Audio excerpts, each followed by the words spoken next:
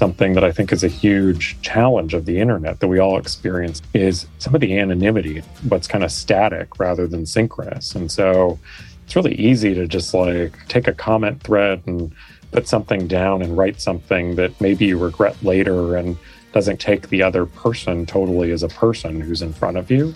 One of my hopes is that if we can get it right and that people build it right across the industry and across civil society and across governments, that the metaverse is actually going to bring some of the humanity back into digital and back into the internet. Welcome to Consensus in Conversation, a podcast where we speak with inspiring leaders, innovators, problem solvers, and job creators. People across the country who are making the world a better, more sustainable place, and making good money while they do it. I'm your host, Connor Gaughan, founder here at Consensus Digital Media, and today I'm talking with Brent Harris from Meta. I don't know about you, but when I see a news alert pop onto my screen, I sometimes get a little shiver. What doom or gloom might the notification bring?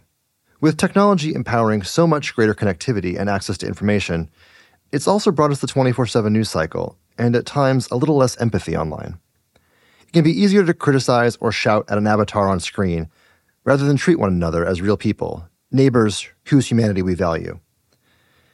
Technology is an incredible and complex tool, one whose fate is determined not by ones and zeros, but by the people who make that technology and those of us consumers who use it.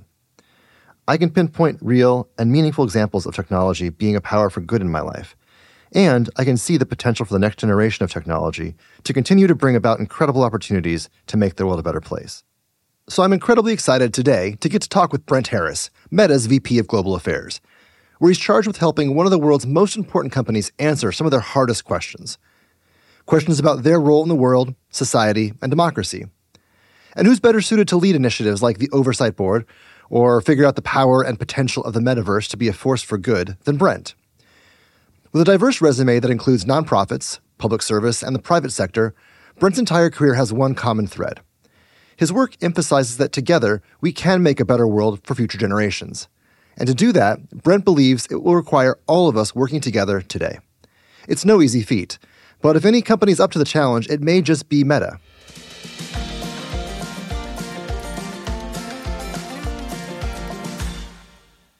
Brent, thanks for joining us today. Let's start from the beginning. Give us a little bit about yourself. Perfect. So I live in Menlo Park right now in California, just turned 40, which felt like a really big milestone.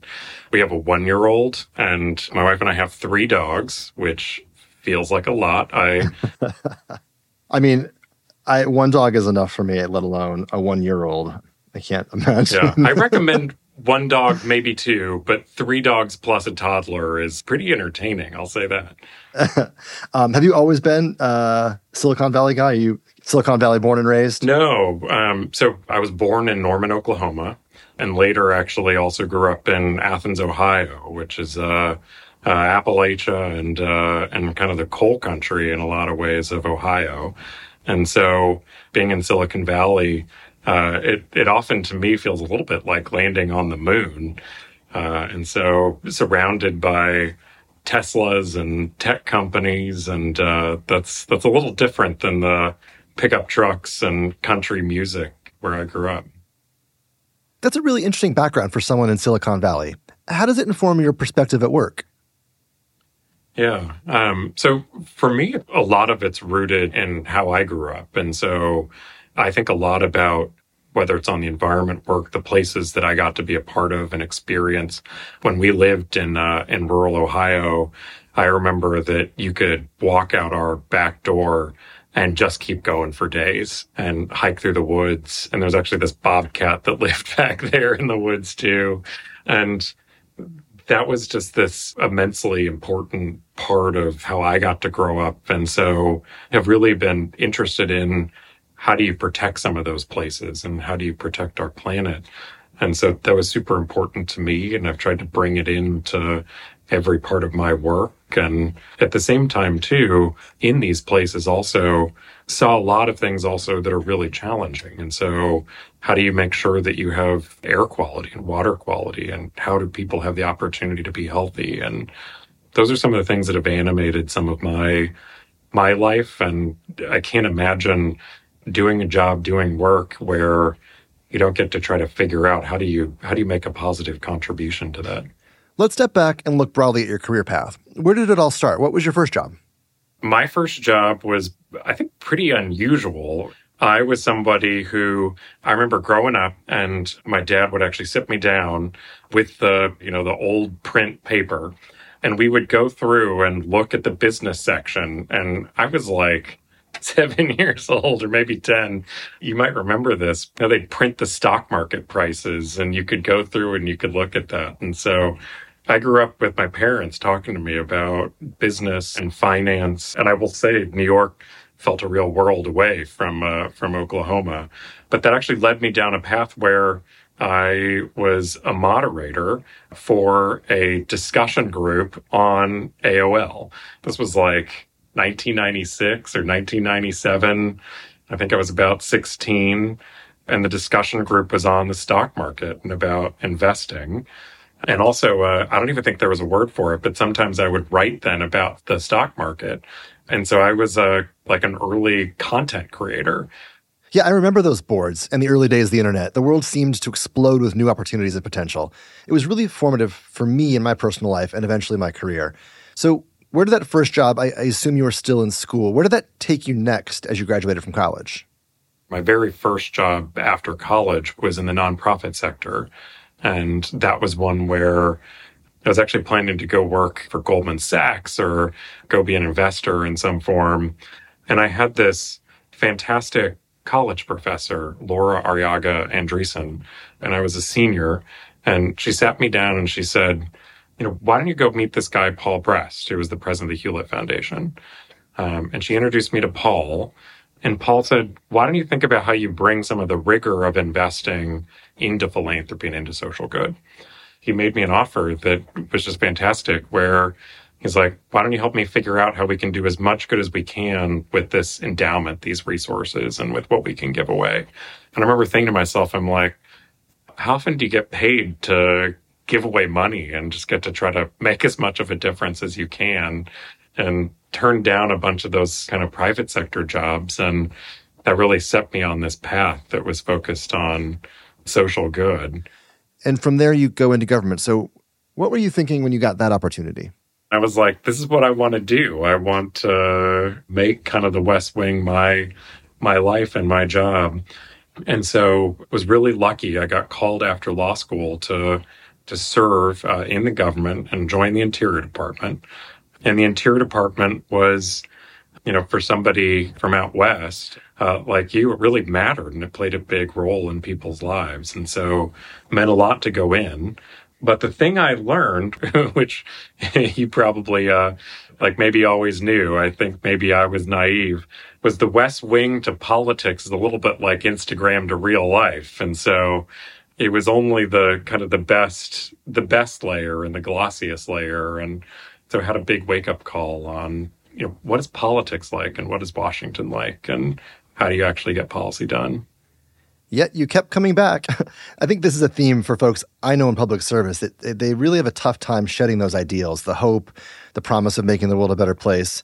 And you really did get some interesting stuff done. You had some really cool accomplishments. I spent a lot of my career focused on environmental policy. And so going in, serving in the Obama administration was a beginning of working on environmental policy. And some of the most kind of meaningful things there in my career were got called to be a lawyer for the Presidential Commission on the BP oil spill. Later had the opportunity to work on a number of big, hard environmental policy challenges around Indonesia. And so there was this kind of major crisis in Indonesia a few years ago where large parts of Indonesia were engulfed in fires. And those fires were so big, they were so severe that they were actually the leading cause of climate pollution across the world that year. And it was due to a bunch of work to clear what are called peat swamps, which aren't always the most glamorous places or the most touristy places. But ecologically, they're really important places, and they're really important places for communities. We had the opportunity to partner with the government of Indonesia and help them figure out how to stop that crisis and how to actually protect large parts of that country. And that was enormously meaningful to get to be a part of that. So much of your work has been really focused on good, doing good in the world. How did you make that shift from the public sector into the civil sector, into the corporate sector? Like you've kind of transitioned through all three. Tell us a little about that path. Yeah, it was only much later I ended up coming back to the private sector. And so had spent then kind of 10, 15 years around environmental policy and in civil society and in government. And through that work, based on work that I had done in California on the drought and on housing and climate and transportation policy, got to know Priscilla Chan, and so who's Mark Zuckerberg's wife. And Priscilla and Mark were thinking about how to build their philanthropy and how to make a real difference in their community. And they were very interested in the issues of housing in California and how to make a difference on those. So got to know Priscilla, who's an immensely brilliant and impressive person. And through that, got to know Mark as well. And through that, then in turn, actually met people at the company and was really interested in how do you make the best of some of technology? How do you actually shape the company and the private sector in a way that balances some of the things that are challenging about the company and about the products with making the very best of them? And so a lot of this journey has been rooted in getting to know some really amazing people and kind of following some of those people and finding ways to partner with them in order to try to make a difference. So then give us your current job. I guess a little bit about where you're at now. Yeah. So I work at Meta. I lead our governance team and work on some of the kind of the hardest questions about who makes decisions about our products and about the policies that guide speech on our products, and who gets to take those calls. How do they make those decisions? What principles guide those decisions?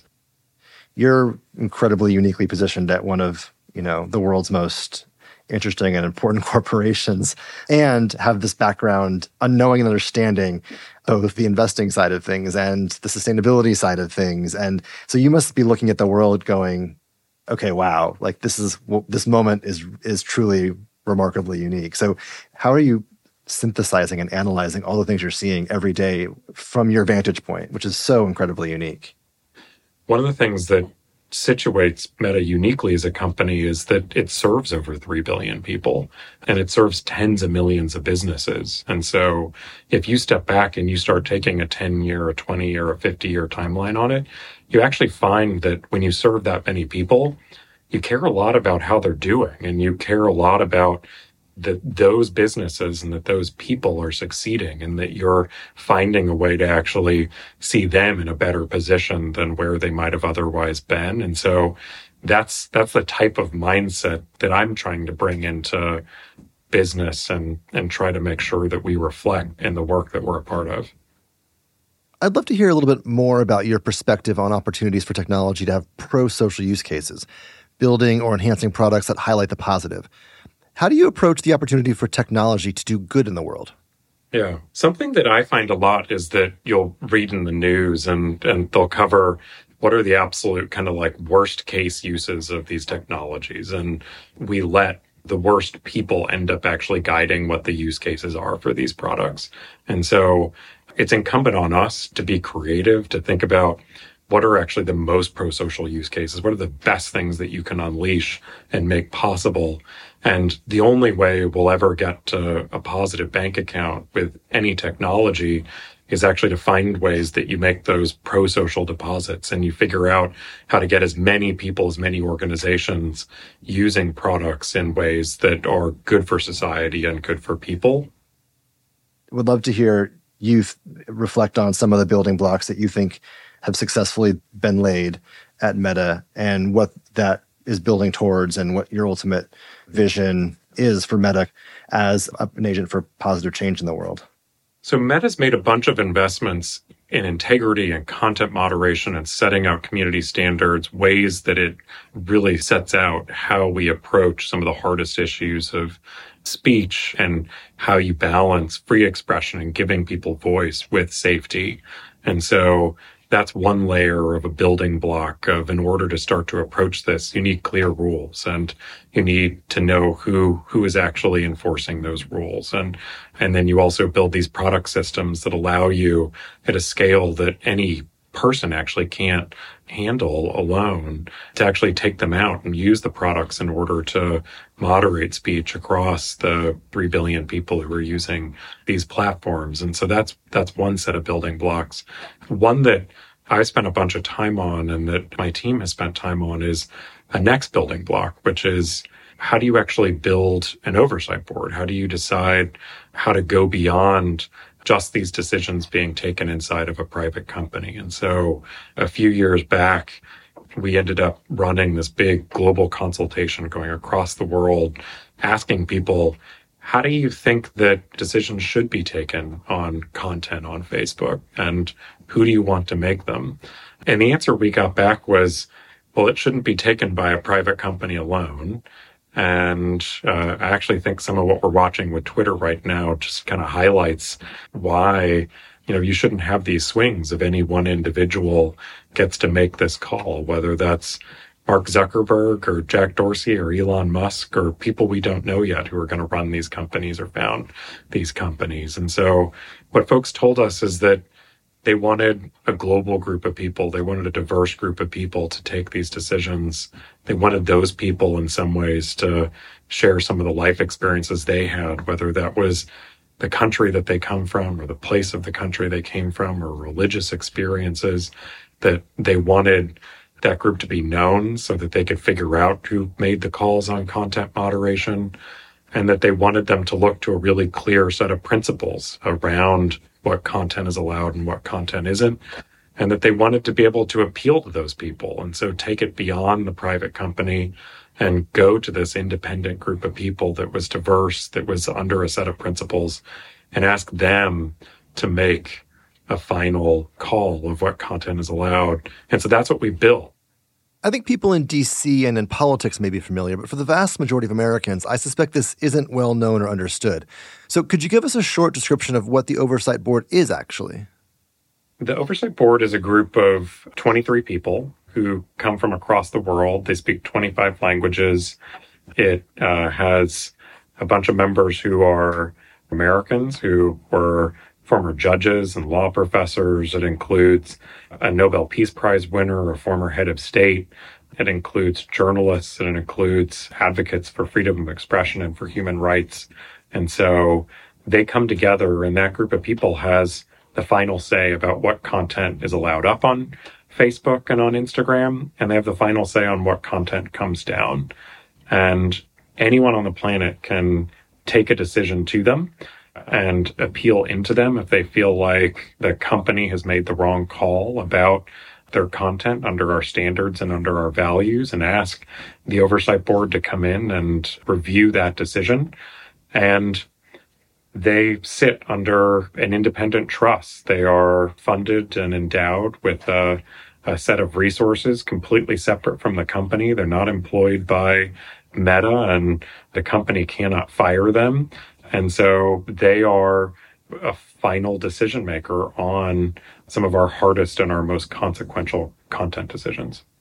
For the family in Norman, Oklahoma, that's sharing news and updates with grandma, why does the Oversight Board matter? What is the rationale for Americans to really care about this? So the Oversight Board makes sure that we are, and that the content that is on Facebook and on Instagram, that it lives up to the principles that we've set out for what's allowed. And so when you encounter these discussions and you ask, well, shouldn't this be up? And why was this content taken down? Or equally, and we find this on, can be on the exact same post or on the same account. Some people are saying this should be up. Some people will be saying this should be down. It's a way of having a group of people who have no profit motive, who are there and their only incentive is to try to make decisions that are principled and reasoned and transparent, look at values and say, okay, in the balance of freedom of expression and in safety, what's the right call here? And is that something that should be allowed? And when we did this, it was industry leading. No one else has ever done this before. It's the first board like this. We're actually starting to find that people across the world are calling for independent appeals boards like this to exist for social media. And the oversight board, on its impact, has already made a really big difference on this company. And some of the things that they've done are they have pushed the company to let people know when their content is taken down, what rule did you violate? And so not just that your content was removed, but that you actually can look to one of the standards and say, actually, this was the standard that the company felt like it didn't meet. And they've also pushed the company to make those standards available in the languages that are spoken by the people who use our services. And so just in the last 2 years, based on guidance that the board has provided and recommendations that they've made, we've translated those standards into languages that are spoken by 400 million people. And so when you use our products and services, and if you care about freedom of expression or you care about safety or interested in the balance of both, a key part of that is actually having really clear rules like the rules that you have when you're driving your car or driving your truck, and you know what's allowed and what's not. And so the oversight board's made a big difference in making sure that we're publishing those standards and rules that are spoken by all the people who use our products, and that when you violate something, that you know what you violated, and that if you think that you're unfairly targeted or that the wrong decision was taken by this company, that a really credible, thoughtful group of people actually have the final say, and that it's not a private company that has the final say on whether or not that piece of content is allowed. So how has that been received? I know Meta faced fair criticisms and challenges as you rolled out various rules, solutions, and products. What's been the reaction to this? So a bunch of people say, well, we're glad you did that. And then they come in and they say, well, it doesn't solve this and it doesn't solve that. And I think that gets at incremental progress. And the oversight board is something that fundamentally is a step forward. It is better than what existed before it. And it's something that I would really say is something that people should believe in and celebrate as progress, not just for this company, but something that should be expected across this industry. And we should actually use that progress to stack and build up additional progress that's taken on these issues, these incredibly consequential issues for society that we're all reading about in the papers or experiencing personally. I think it's an example of it's not going to solve everything, but it is one part of a set of steps that need to be taken in order to really make a big difference for everybody. So staying with Meta, you really are the tip of the spear in terms of innovation and vision.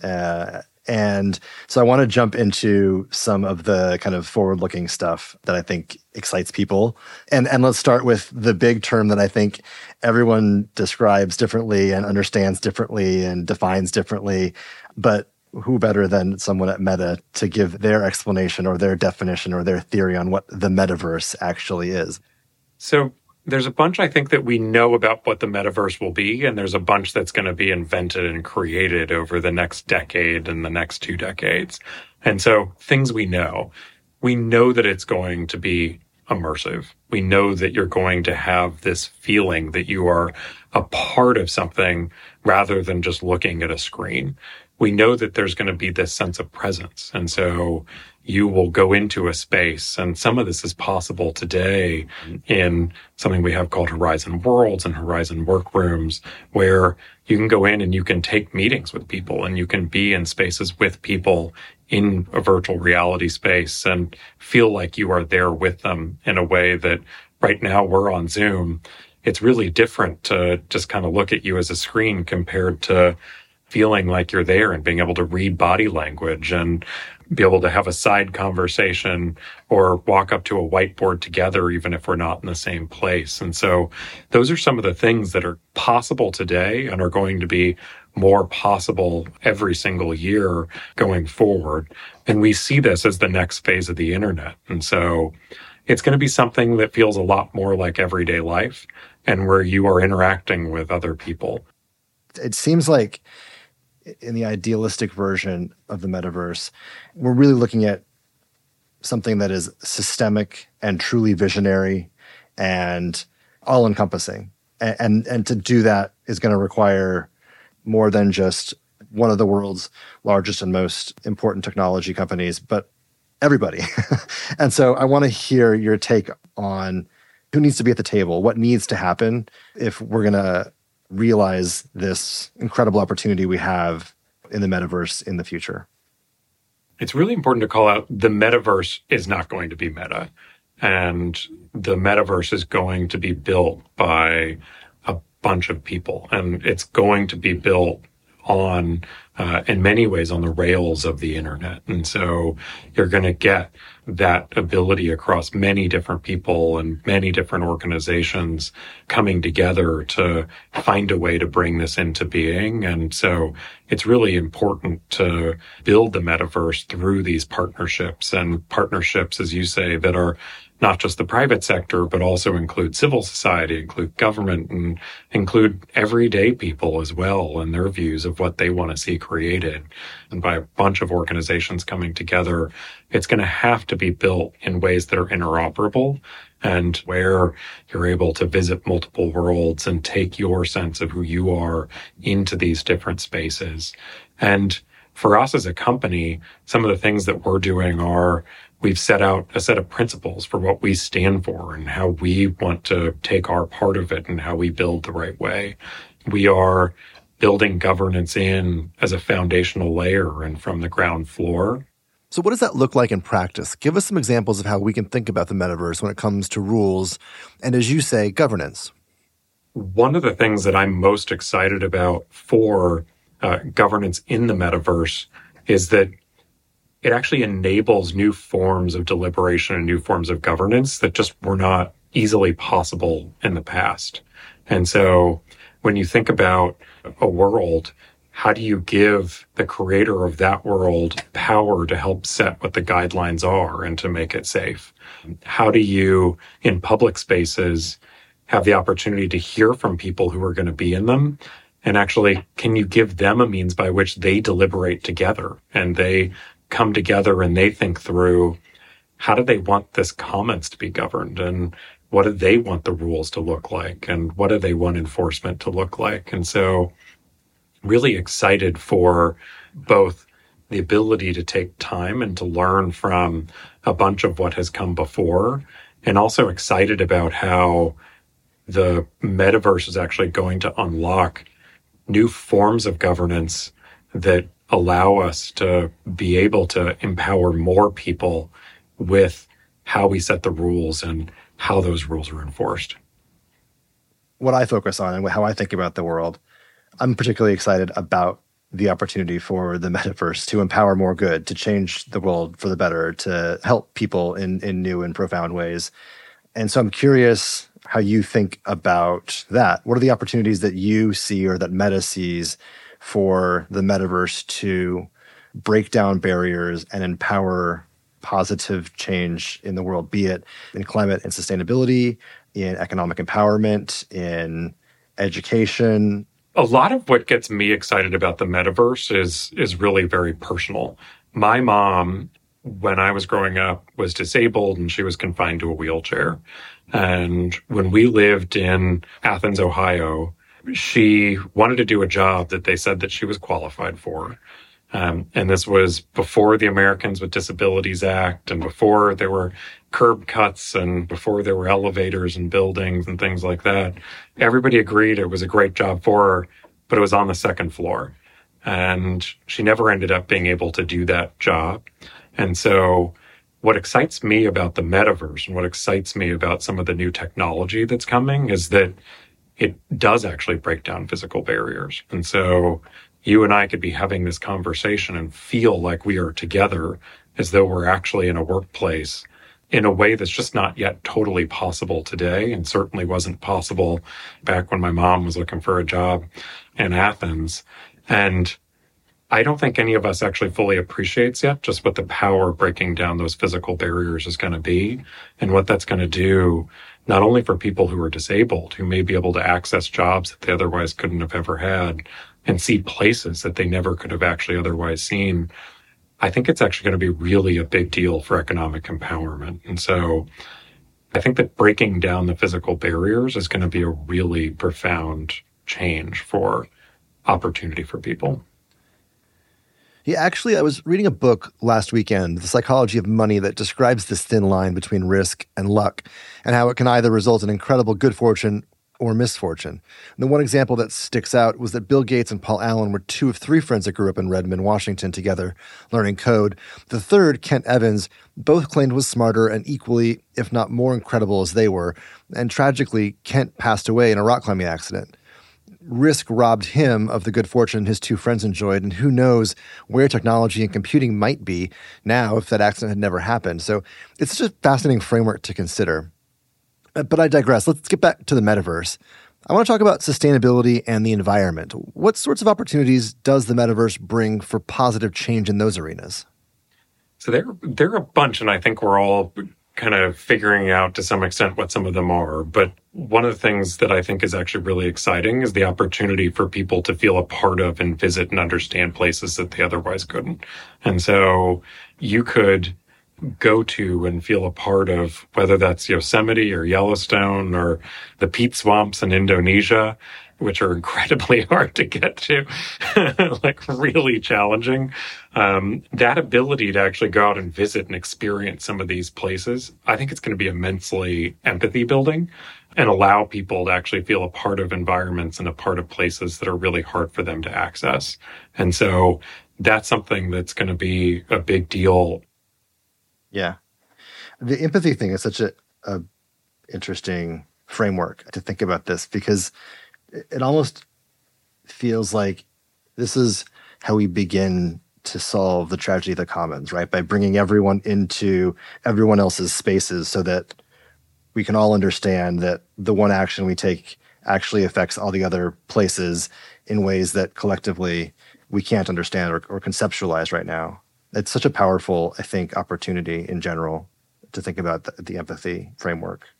To some extent, what we seem to be living through is actually partly a crisis of empathy. And so a real kind of absence of empathy at times across our country and at times across the world. And so how much is that actually contributing to some of the challenges I think that we're seeing right now in our politics and our society and our technology? And that often actually, because we don't actually at times first bring an effort to understand what it's like to be in somebody else's shoes, that actually leads to people talking past each other and misunderstanding people well beyond where, if they sat down and they kind of reasoned it out or deliberated it out or took kind of a little bit more of a moment rather than just kind of arguing their view, that we would end up with something different and something better. Often, like, there's a part of things and a part of some of the criticisms or the feedback or the perspectives people bring where, like, everybody's right, and there's ways actually to reconcile that. And so when it comes to, speech on Facebook, there's a bunch of voices that are really loud that we should be standing for freedom of expression, that we should be really concerned about censorship. We should be concerned about censorship if that comes from a private company or from an individual or from a government, because people actually, and they have a human right to this, have a right to express themselves and to identify themselves. And in turn, there's also a bunch of people who are really worried about harm and really worried about safety, really worried about inclusion, and that's a legitimate concern as well. And that we need to bring empathy to their experience, that while I have a right to get to express myself, there's also a right, I think, for people to feel like they can actually participate in certain spaces and that they can actually be a part of those dialogues, or that they can have opportunity, and that also that they can be free from actual violence or from actual harm. I think there's so much more that technology has to offer in terms of elevating our opportunities to share in one another's lived experiences. I know you had some really interesting, great examples around like what the metaverse could do to elevate that and to actually how that could impact the world. Empathy, I think, is a means to actually understand the different perspectives that people bring to bear.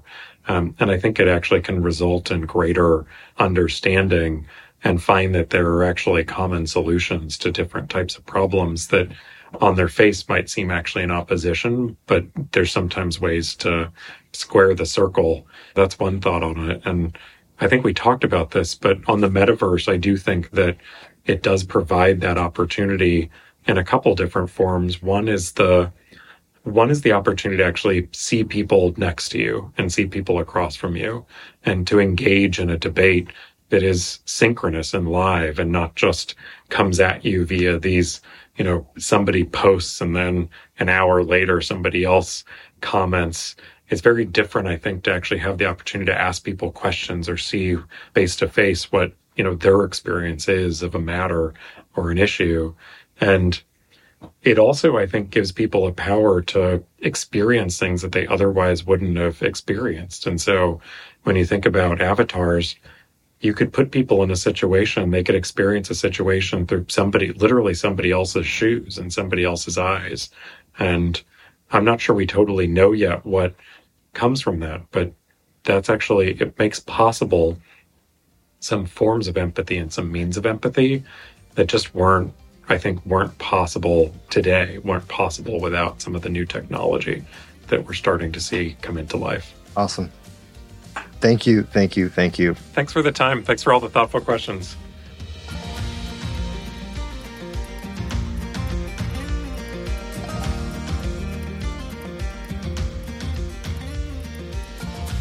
Huge thanks to Brent Harris for such a compelling conversation. Consensus in Conversation is hosted by me, Connor Gaughan. The episode is produced by Will Gatchell and Chandler Bramstead. Executive produced by me with editing from Reasonable Volume. And special thanks to Consensus Creative Director Kate Tucker.